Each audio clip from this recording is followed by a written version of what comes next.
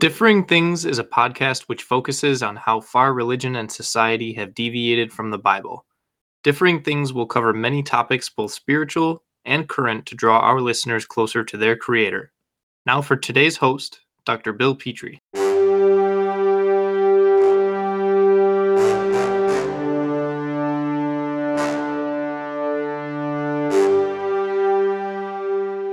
For a few moments, I would like to intentionally shift our Thanksgiving focus away from friends and family, health, jobs, and peace, and away from those patriotic urges to make Thanksgiving all about America. And instead, I would like to concern you, my listeners, and myself with distinctly Christian Thanksgiving. 7 times in the short epistle to the Colossians, Paul encourages believers to give thanks to God the Father. He does so at least once in each chapter. Each reference is similar, and yet each one teaches a unique lesson regarding Christian thanksgiving. As it turns out, Thanksgiving is a major theme of this epistle, and I would argue that nowhere else in Paul's writings do we see such an emphasis. So why here? Colossians has 2 major themes. The first theme is the supremacy and sufficiency of Jesus Christ. The problem is the devaluing of Christ. Paul's one solution is that Christ be exalted to first place in everything. The Open Bible says Colossians is perhaps the most Christ-centered book in the entire Bible. End of quote. A.T. Robertson called Colossians, and I'm quoting, Paul's full-length portrait of Christ. End of quote. Christ is supreme over all as Lord and is all the Levitical sacrifices. Thus, he becomes the Savior for all of humanity. I think it is important for us to see where failure to be thankful has led humanity. In the Universal Version Bible, we read in Romans chapter 1, verses 21 through 28, the following.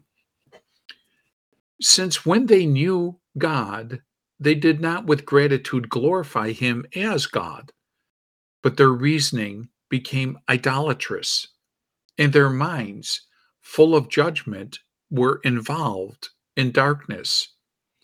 Alleging themselves to be wise, they were fooled, and exchanged the glory of the imperishable God with the likeness of an image of perishable man and birds and quadrupeds and reptiles. For that reason, God gives them over in the lusts of their hearts to the uncleanness of dishonoring their bodies among themselves, for that they exchanged the truth of God into a falsehood, and did honor and serve the creature rather than the Creator, who is blessed to the eons. Amen. For this reason, God gave them up to degrading passions as their females exchanged their natural sexual function for one that is contrary to nature. In the same way, their males also abandoned their natural sexual function toward females, inflamed with lust toward one another. Males committed deviant acts with males and received within themselves the appropriate penalty for their perversion. And just as they did not see fit to acknowledge God, God gave them over to a reprobate mind to act unworthy of human nature. Now, it's interesting. I didn't read verse 20, and I will talk about verse 20 in a second. It's interesting here, though, that we see that when humanity knew God, They did not with gratitude glorify him as God. And everything flows from that idea. Now, verse 20 states, "For since the creation of a world, his, meaning God's, invisible attributes, his timeless power and deity have been clearly seen, because they are understood through what has been made, so they are without excuse."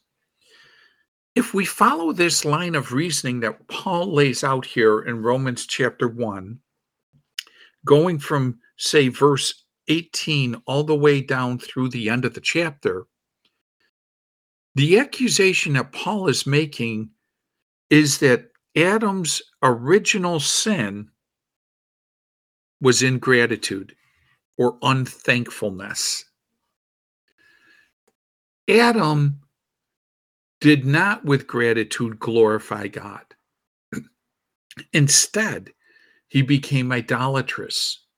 He became void of judgment. He alleged himself to be wise, but became foolish. It's interesting in verse 20, it talks about for since the creation of the world. The idea is from the beginning of that creation, mankind has seen. And the only time when all of mankind knew God was in the garden. Man became foolish because of ingratitude. Man introduced sin into humanity because of ingratitude. This is an important issue. Ingratitude or unthankfulness creates all kinds of problems.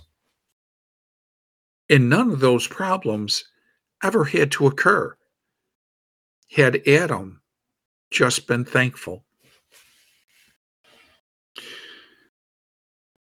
I think it is really important for us to keep this in mind when we approach the book of Colossians. I talked about the first major theme of the book of Colossians being the supremacy and the sufficiency of Jesus Christ. The second major theme is thanksgiving. Why are we to be saturated with thanksgiving? The epistle tells us because in Christ we are reconciled to God, because Christ is in us, even as Gentiles. And this is our expectation of glory, because we are rooted, grounded, taught, and being built up in Him. Because in Him, all the fullness or the completeness of deity dwells in bodily form.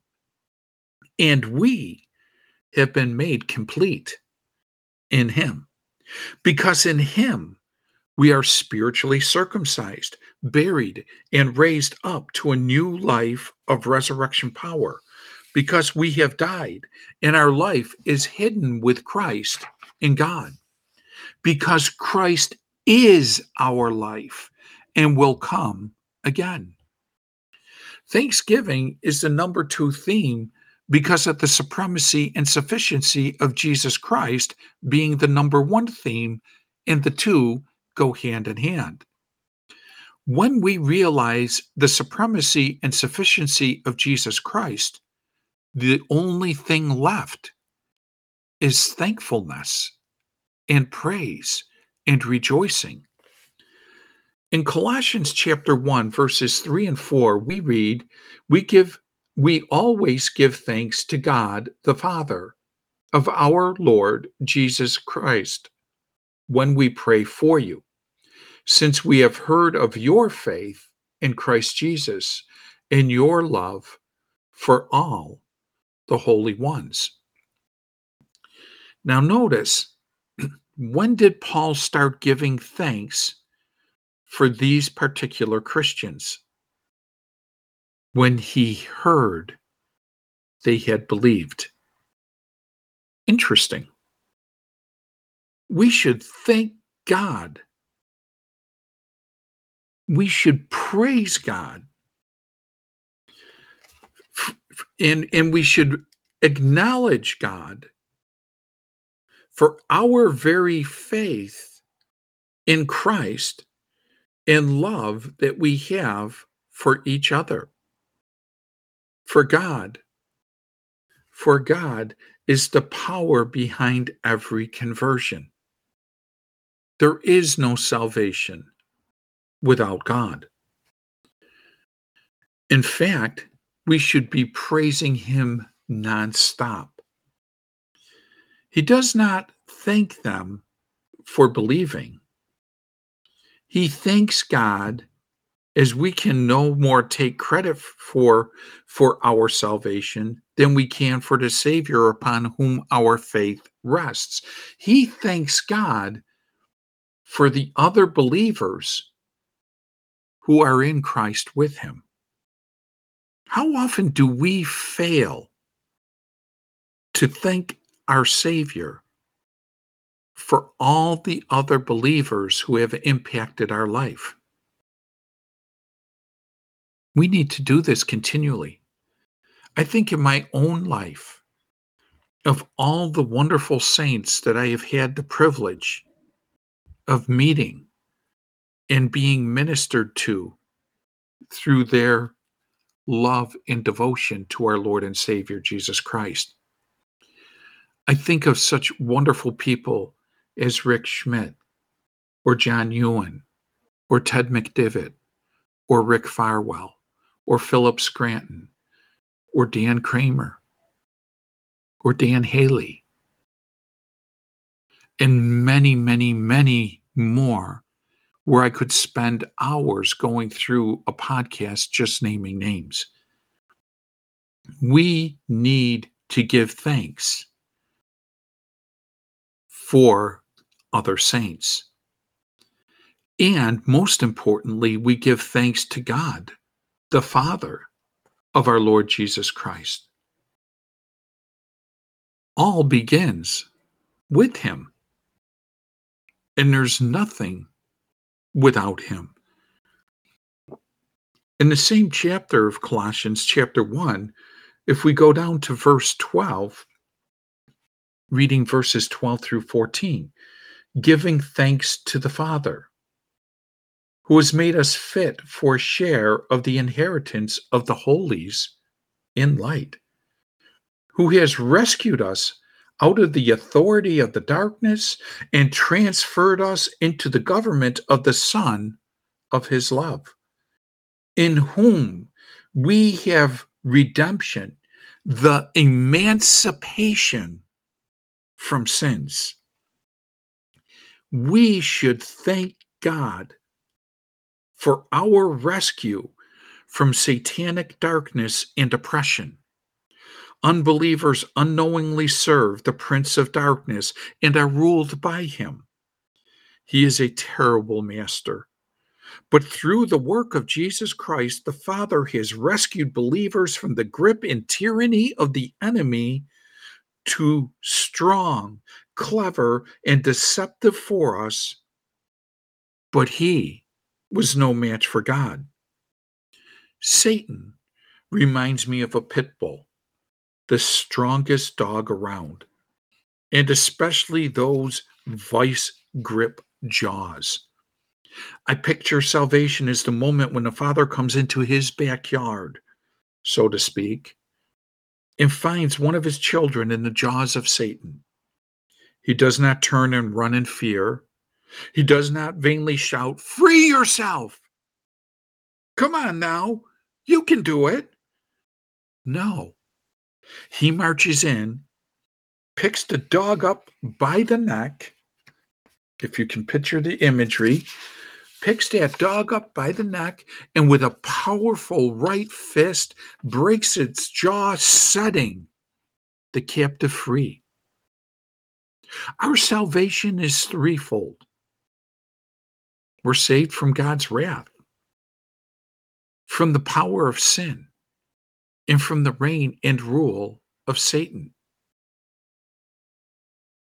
Here's a weighty quote. I'm not sure who it comes from, but I read it somewhere, and it was from an old essay. I remember the name of the old essay. It was on Christ, our substitute and conqueror.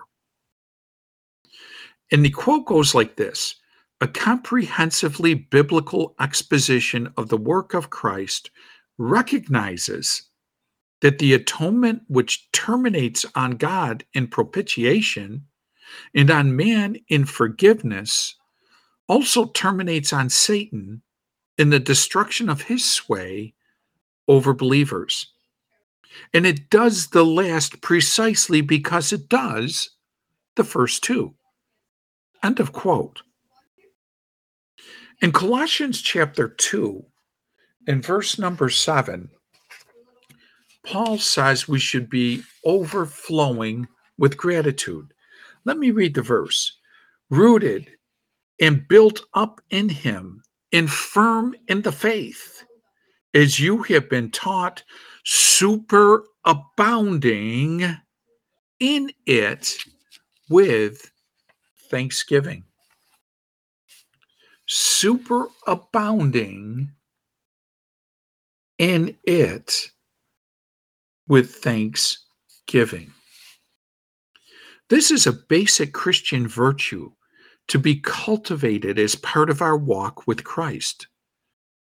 Before Christ, we were whiners, complainers, and grumblers. Can't you just imagine how we used to be? Oh, why does this have to happen to me? Oh, woe is me.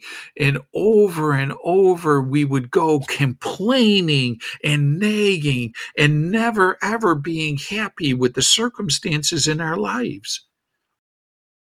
We were whiners. We were complainers and grumblers. But after receiving Christ Jesus the Lord, we should spill over with gratitude, not grumpiness. See if you can go all day without complaining or grumbling about anything or anybody, singing with melody in your hearts, praising God for what he has accomplished for you.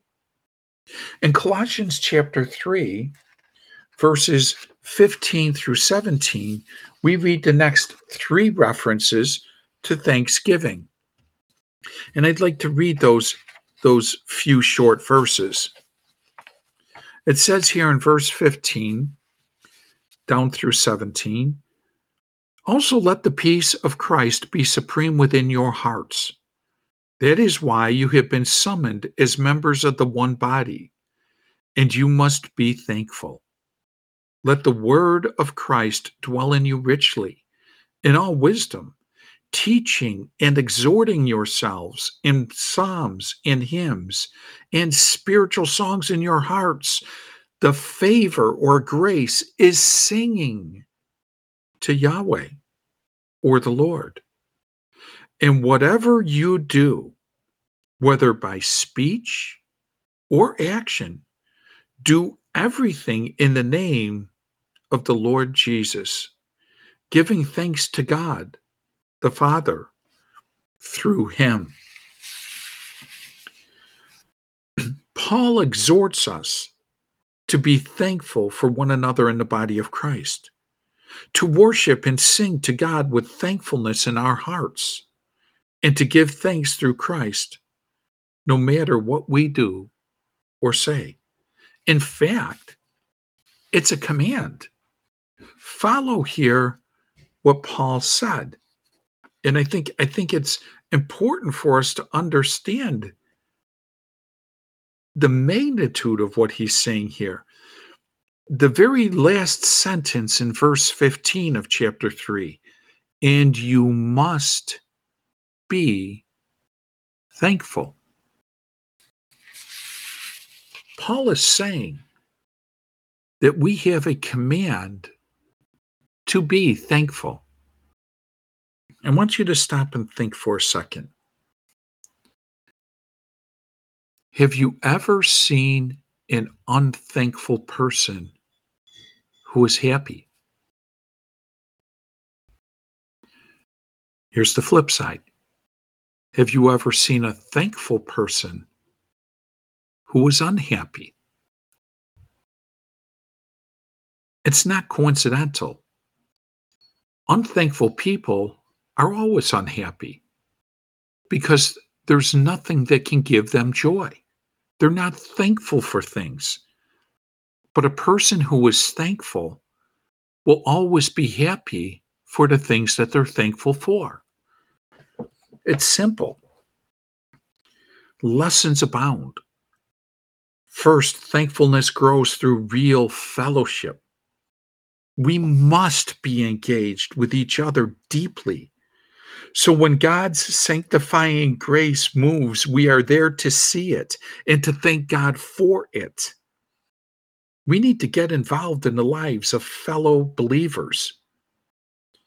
And the only way we can do that is by fellowshipping with one another, to create an intimacy with one another so that we can truly minister with one another. How can I minister to you if I do not know what your needs are? And how can you minister to me if you do not know what my needs are? There needs to be this intimate fellowship with one another. And that fellowship grows into a great thankfulness for each other. I remember numerous times in my life that through the fellowship of other believers, needs were taken care of, and they were things I never even voiced. But there was such an intimate relationship where we knew each other that they could tell what the needs were without those needs even being voiced. This is the relationship that the body of Christ has to have with each other. Thankfulness grows through real fellowship. The next thing that Paul said here is we are to sing with thanksgiving in our hearts. Music has a powerful impact on an individual's soul. Music moves us. Music touches us in a deep, intimate way. And the type of music you put into yourself is the type of person that you're going to be outwardly. If you listen to music that espouses violence and hatred and promiscuity and all those sorts of things, guess what kind of person you most likely are going to be? But if you're an individual who goes through the book of Psalms and sings to yourself those Psalms, or sings to yourself the hymns, imagine, doesn't a words like "How Great Thou Art" just evoke a desire to praise God? Or think of the magnitude of how a song like Amazing Grace has ministered to millions and millions of believers. How they've created tranquility in the storm of brokenness. Yes, we are to sing with thanksgiving in our hearts. And third, only Christian thanksgiving is truly accepted by God because only ours comes through the mediator, Jesus Christ, who alone makes both the worshiper and his offering acceptable. The seventh reference is found in Colossians chapter 4 and verse 2. Be devoted to prayer, keeping alert in it with thanksgiving. Ever notice how gratitude keeps us humble and humility leads to prayer? Gratitude is like smelling salt to an unconscious prayer life. It brings us to our senses. Gratitude gets us in the proper frame of mind to be wide awake and alert in prayer to the one over us and for us. Gratitude is to prayer what coffee is to your mind each morning. It lifts the fog and it drives away the grumpiness.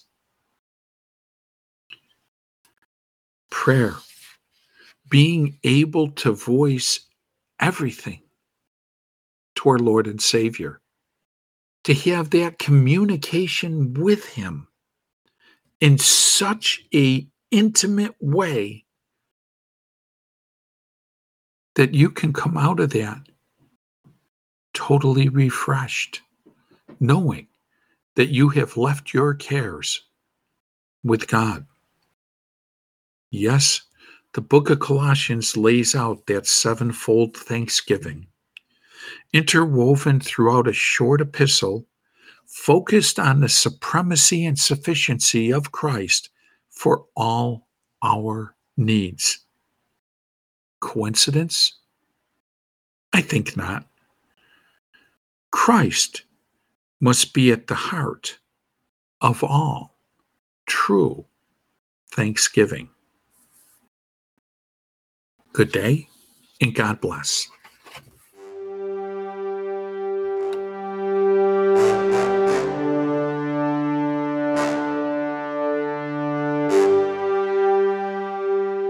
We want to thank you for listening to this week's Differing Things podcast.